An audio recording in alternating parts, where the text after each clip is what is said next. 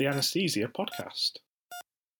Good morning, everyone, and welcome to the Anaesthesia Journal podcast. Today, we're going to be talking about the December 2023 issue, which is online today. This issue is really exciting because it's the first to contain papers reporting results from NAP7. This will obviously all be dealt with separately. We've got 3 high-quality video interviews with the authors, which will then be turning into podcasts as well.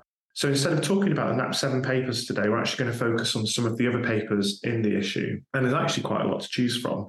We've got papers on prehabilitation, pain assessment, dexmedetomidine, and dexamethasone, to name but a few. And joining me today, all the way from sunny Sheffield this time instead of California, is one of our journal fellows, Dr Paul Bramley. So welcome, Paul, and it's really great to have you with us. How are you? I'm well, thank you, Mike. Thanks for having me on. I have to say, it's not very sunny in Sheffield this morning. Nor is it in Manchester. When I first met you, it was nearly a year ago, and we were having dinner in London at Winter Scientific Meeting, and I was sort of asking you a few questions about your background and how you got into all this. But one of the things I found really interesting when we were speaking was about how you got into the specialty of anaesthesia. So can you just tell us a little bit about that, Paul? Yes, of course. So, I mean, like all of these things, you often have a vague interest in something before you get more involved. And I had a kind of vague interest in anaesthesia when I was at medical school. But I think the specific trigger that we're talking about is when I did a taster day in anaesthetics in my foundation years. I spent the day with an anaesthetist in theatre who was reading Anaesthesia, the journal, which I hadn't heard of before. And we chatted a bit about the fact that I had a background in statistics. And he kind of turned to me and handed me a paper that John Carlisle, one of the editors, had written about methods to detect false data in trials, and said, "Can you explain it to me?" So I kind of had a quick read through and I thought it was really interesting, and I tried to explain it to him. And he said, "Okay, well, now you have to come and explain it to the department." So he absolutely insisted that I went and explained it at a anaesthetic department meeting. And that was the first bit of evidence on my anaesthetic application portfolio. So between kind of enjoying the clinical side, but also really enjoying the kind of meta research side and being drawn into that, that's kind of shaped the rest of my career, really. There's so far. A paper that you read in the journal Anaesthesia written by John Carlisle, and now here you are as trainee fellow, and I think John was your supervisor for the first few months with us. And now you're actually working on projects with him, which is an incredible story. It's been nice, yeah, and John certainly doesn't disappoint. Yes, we always say don't meet your heroes in real life, and I think that's what John said when I told him this story. And but yeah, John's not disappointed. I'm sure he's amazing. How are you finding the fellowship, and what have you been up to, and what have you got planned? So I've been having a fantastic time with the fellowship. So there's there's a few different aspects to it, which is kind of the nature of the fellowship. I've been working with people doing review work and then helping editing articles, as well as I've written an editorial, but doing some project work, actually, as you said, expanding on some of the false data detection work that John kind of got started and really has led on in anaesthesia. So no, it's been absolutely fantastic. And I mean, I would say that given that I'm chatting to you about it, but I really would suggest that anyone applies, because I've learned a huge amount about the kind of research itself, about the research landscape in anaesthesia and academic publishing, and massively improved my academic writing and editing. And I think the really special thing about the fellowship actually is that you feel absolutely able to contribute as a fellow. You're not seen as a kind of junior member of the team. You're absolutely able to contribute and get involved with a very welcoming team. Wow, that's amazing. And that very much mirrors my experience from a few years ago as well. So it's really great to hear. You've picked 3 papers from the issue to discuss. And we'll start with the first one, which is a prospective observational study from Goodman et al. And they looked at the level of agreement between the numerical rating scale and the visual analog scale for assessing pain intensity in adults with chronic pain. And we're always hearing about pain scores and they're often used as outcomes. And we've had lots of opinion pieces about how these pain scores should be used and which one's best and all sorts of other things. But this is fascinating because it was essentially a secondary analysis of a study which was called the interval study, and that looked at heart rate variability. And they've done something really clever, which is to take that data from the study and to find answers within that data about other questions. And they looked at 2 different ways of measuring pain, as we mentioned, and included quite a lot of patients with chronic pain, 366. So it's a really good piece of work, and I'd recommend anyone to go and read that paper. And I certainly found it really interesting. But why did you pick this paper in particular, Paul, and what did you take away from it? As I've kind of touched on already, I've got a bit of an interest in research methods, and particularly with regards to evidence synthesis. And I think this paper has a particular bearing on that. So as you've said, they kind of set out to establish whether the visual analog scale and the numerical rating scale, kind of VAS and NRS as people call them, have good agreement in chronic pain patients as a kind of secondary analysis of this trial. And we kind of assume in general practice, in kind of general clinical practice, that they are equivalent, that the VAS is just an 100-point scale and the numerical rating scale, as it's normally defined as kind of 0 to 10, is just a kind of tenth of that. And the importance of that is when you are converting between scales, either for the same patients or actually between patients. And that's really, really important in meta-analysis. So if you were taking 2 different studies, one of which looks at VAS and the other one looks at NRS, and you wouldn't really think about it. You just divide the VAS score by 10 and then say that they're comparable. And in acute pain, that seems to be true. But the headline result from this, I mean, this paper actually had lots of different interesting results, but the headline result for me is that it probably isn't as simple in chronic pain patients as dividing the VAS score by 10 and then assuming that's equivalent to the numerical rating scale, which has kind of big implications for meta-analysis and evidence synthesis in chronic pain patients.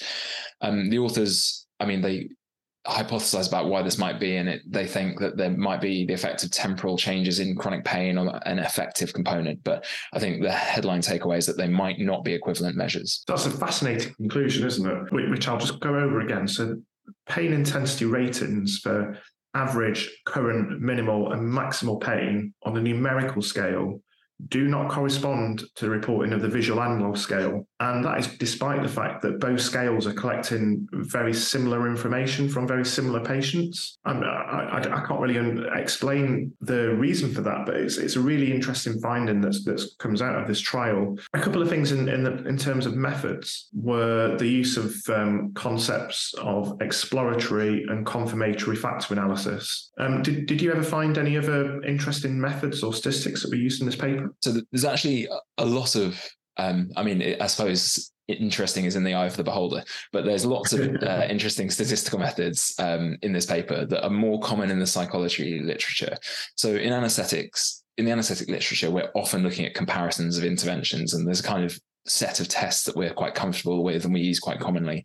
Whereas there's some methods here that are more used in kind of exploration of data and deriving metrics. And as you mentioned, kind of exploratory and confirmatory factor analysis are part of that. And actually, I think it's probably worth taking a moment to explain what I mean by that, which is that kind of factor analysis assumes that some variables can be observed. So in this case, it would be the numerical rating scale or the visual analog scale. You can actually record those, but there might be a so-called latent variable, so an underlying variable which contributes or kind of explains those variables.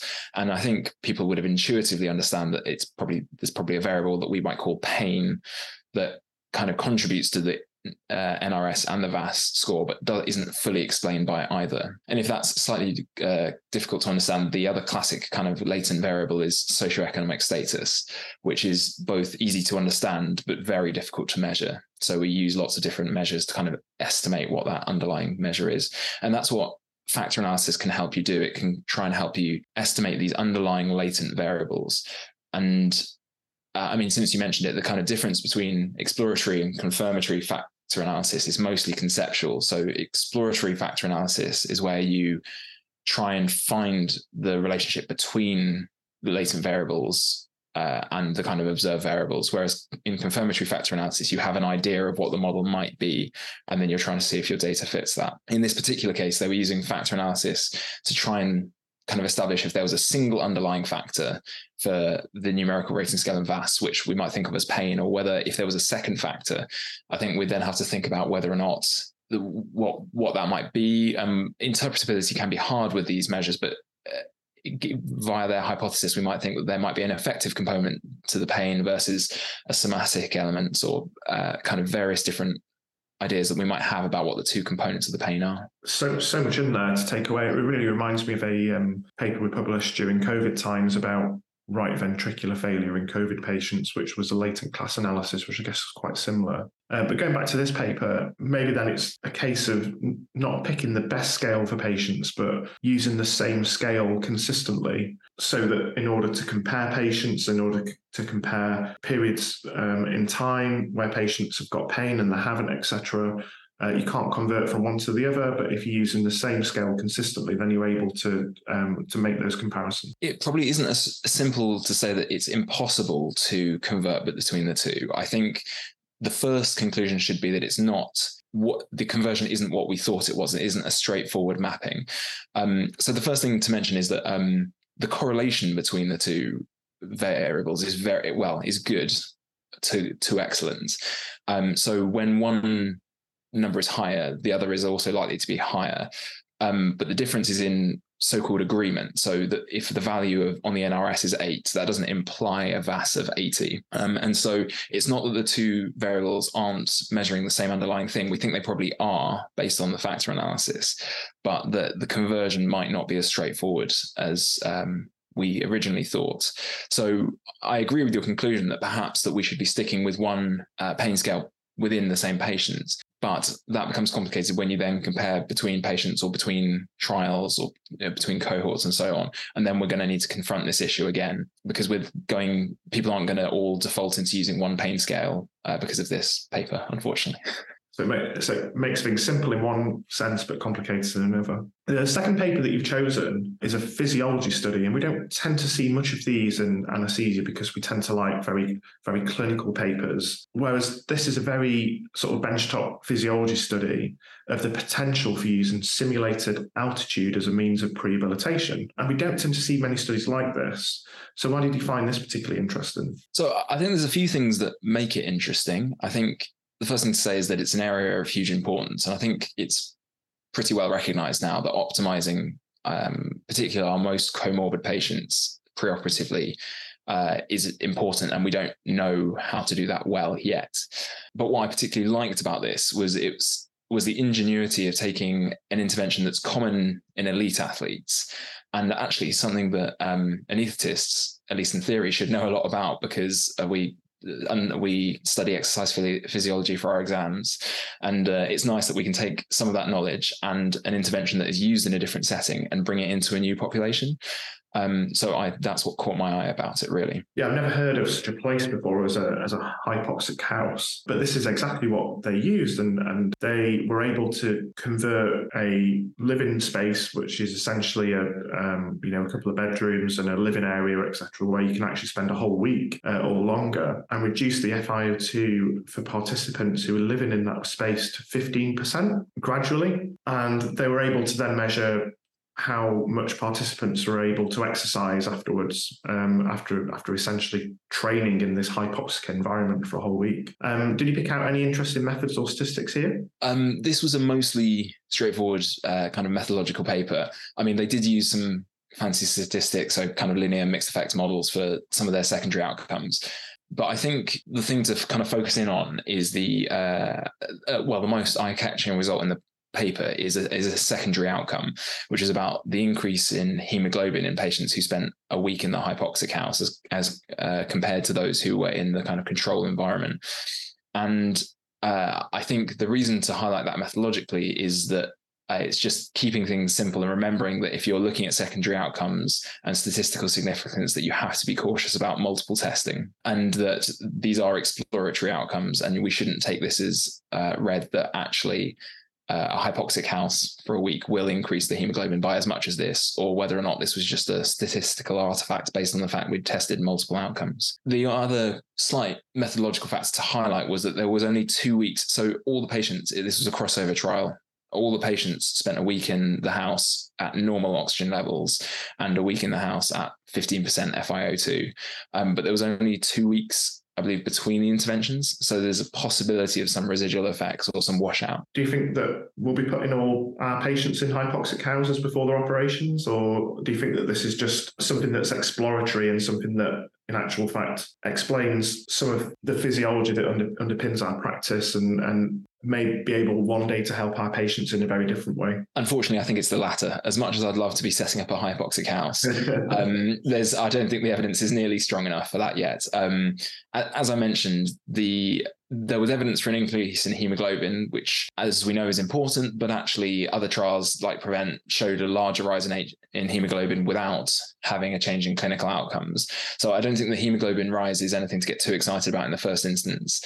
I also see this as a bit more of an exploration of a new area.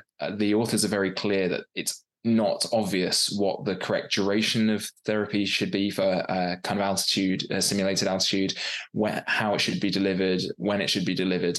So this very much is a kind of first foray into new terrain. I think, to answer your question simply, no, I don't think we're going to be putting people in hypoxic houses. However, I think it's absolutely possible that with changes in the intervention, you could imagine a different kind of altered version of this, perhaps, as the authors mentioned, the possibility of sleeping high, as it were, as sleeping in a hypoxic environment and then spending their days or training low, and treating our kind of pre-op patients like Olympic athletes in that sense might be a more efficacious strategy in terms of improving their exercise tolerance. And I think there's lots more to explore based on this. The third paper you've chosen is a meta-analysis of nociception level index-guided intraoperative analgesia on early post-operative pain and opioid consumption. And I remember we had a series of articles in the past called Review Recommendations, and I think you and our current editor-in-chief, Matt Wiles, wrote the guide to meta-analysis, which was really great. So why did you pick this one in particular, and what did you... So I picked this one for a few reasons. I think the thing that caught my eye about it, again, from a methodological perspective, I kind of only have one drum to bang here, don't I?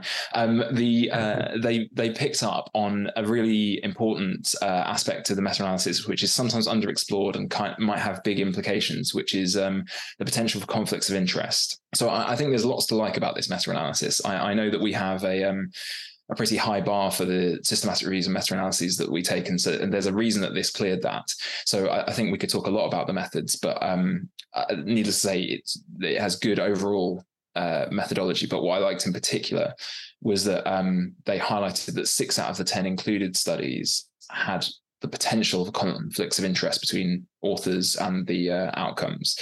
And there's some reasonably good meta-epidemiological research that's been done between clinical fields that shows that having potential conflicts of interest is correlated with having more biased results than eventual kind of meta-analysis results. So this is obviously of concern, given that the majority of the papers have a potential for a conflict of interest. One of the things I quite liked about this paper was that made it very different from previous reviews was the fact that they focused on a single device. We know, for example, in processed EEG monitoring research, that different monitors perform differently, and that's great. And that sort of standardizes that arm.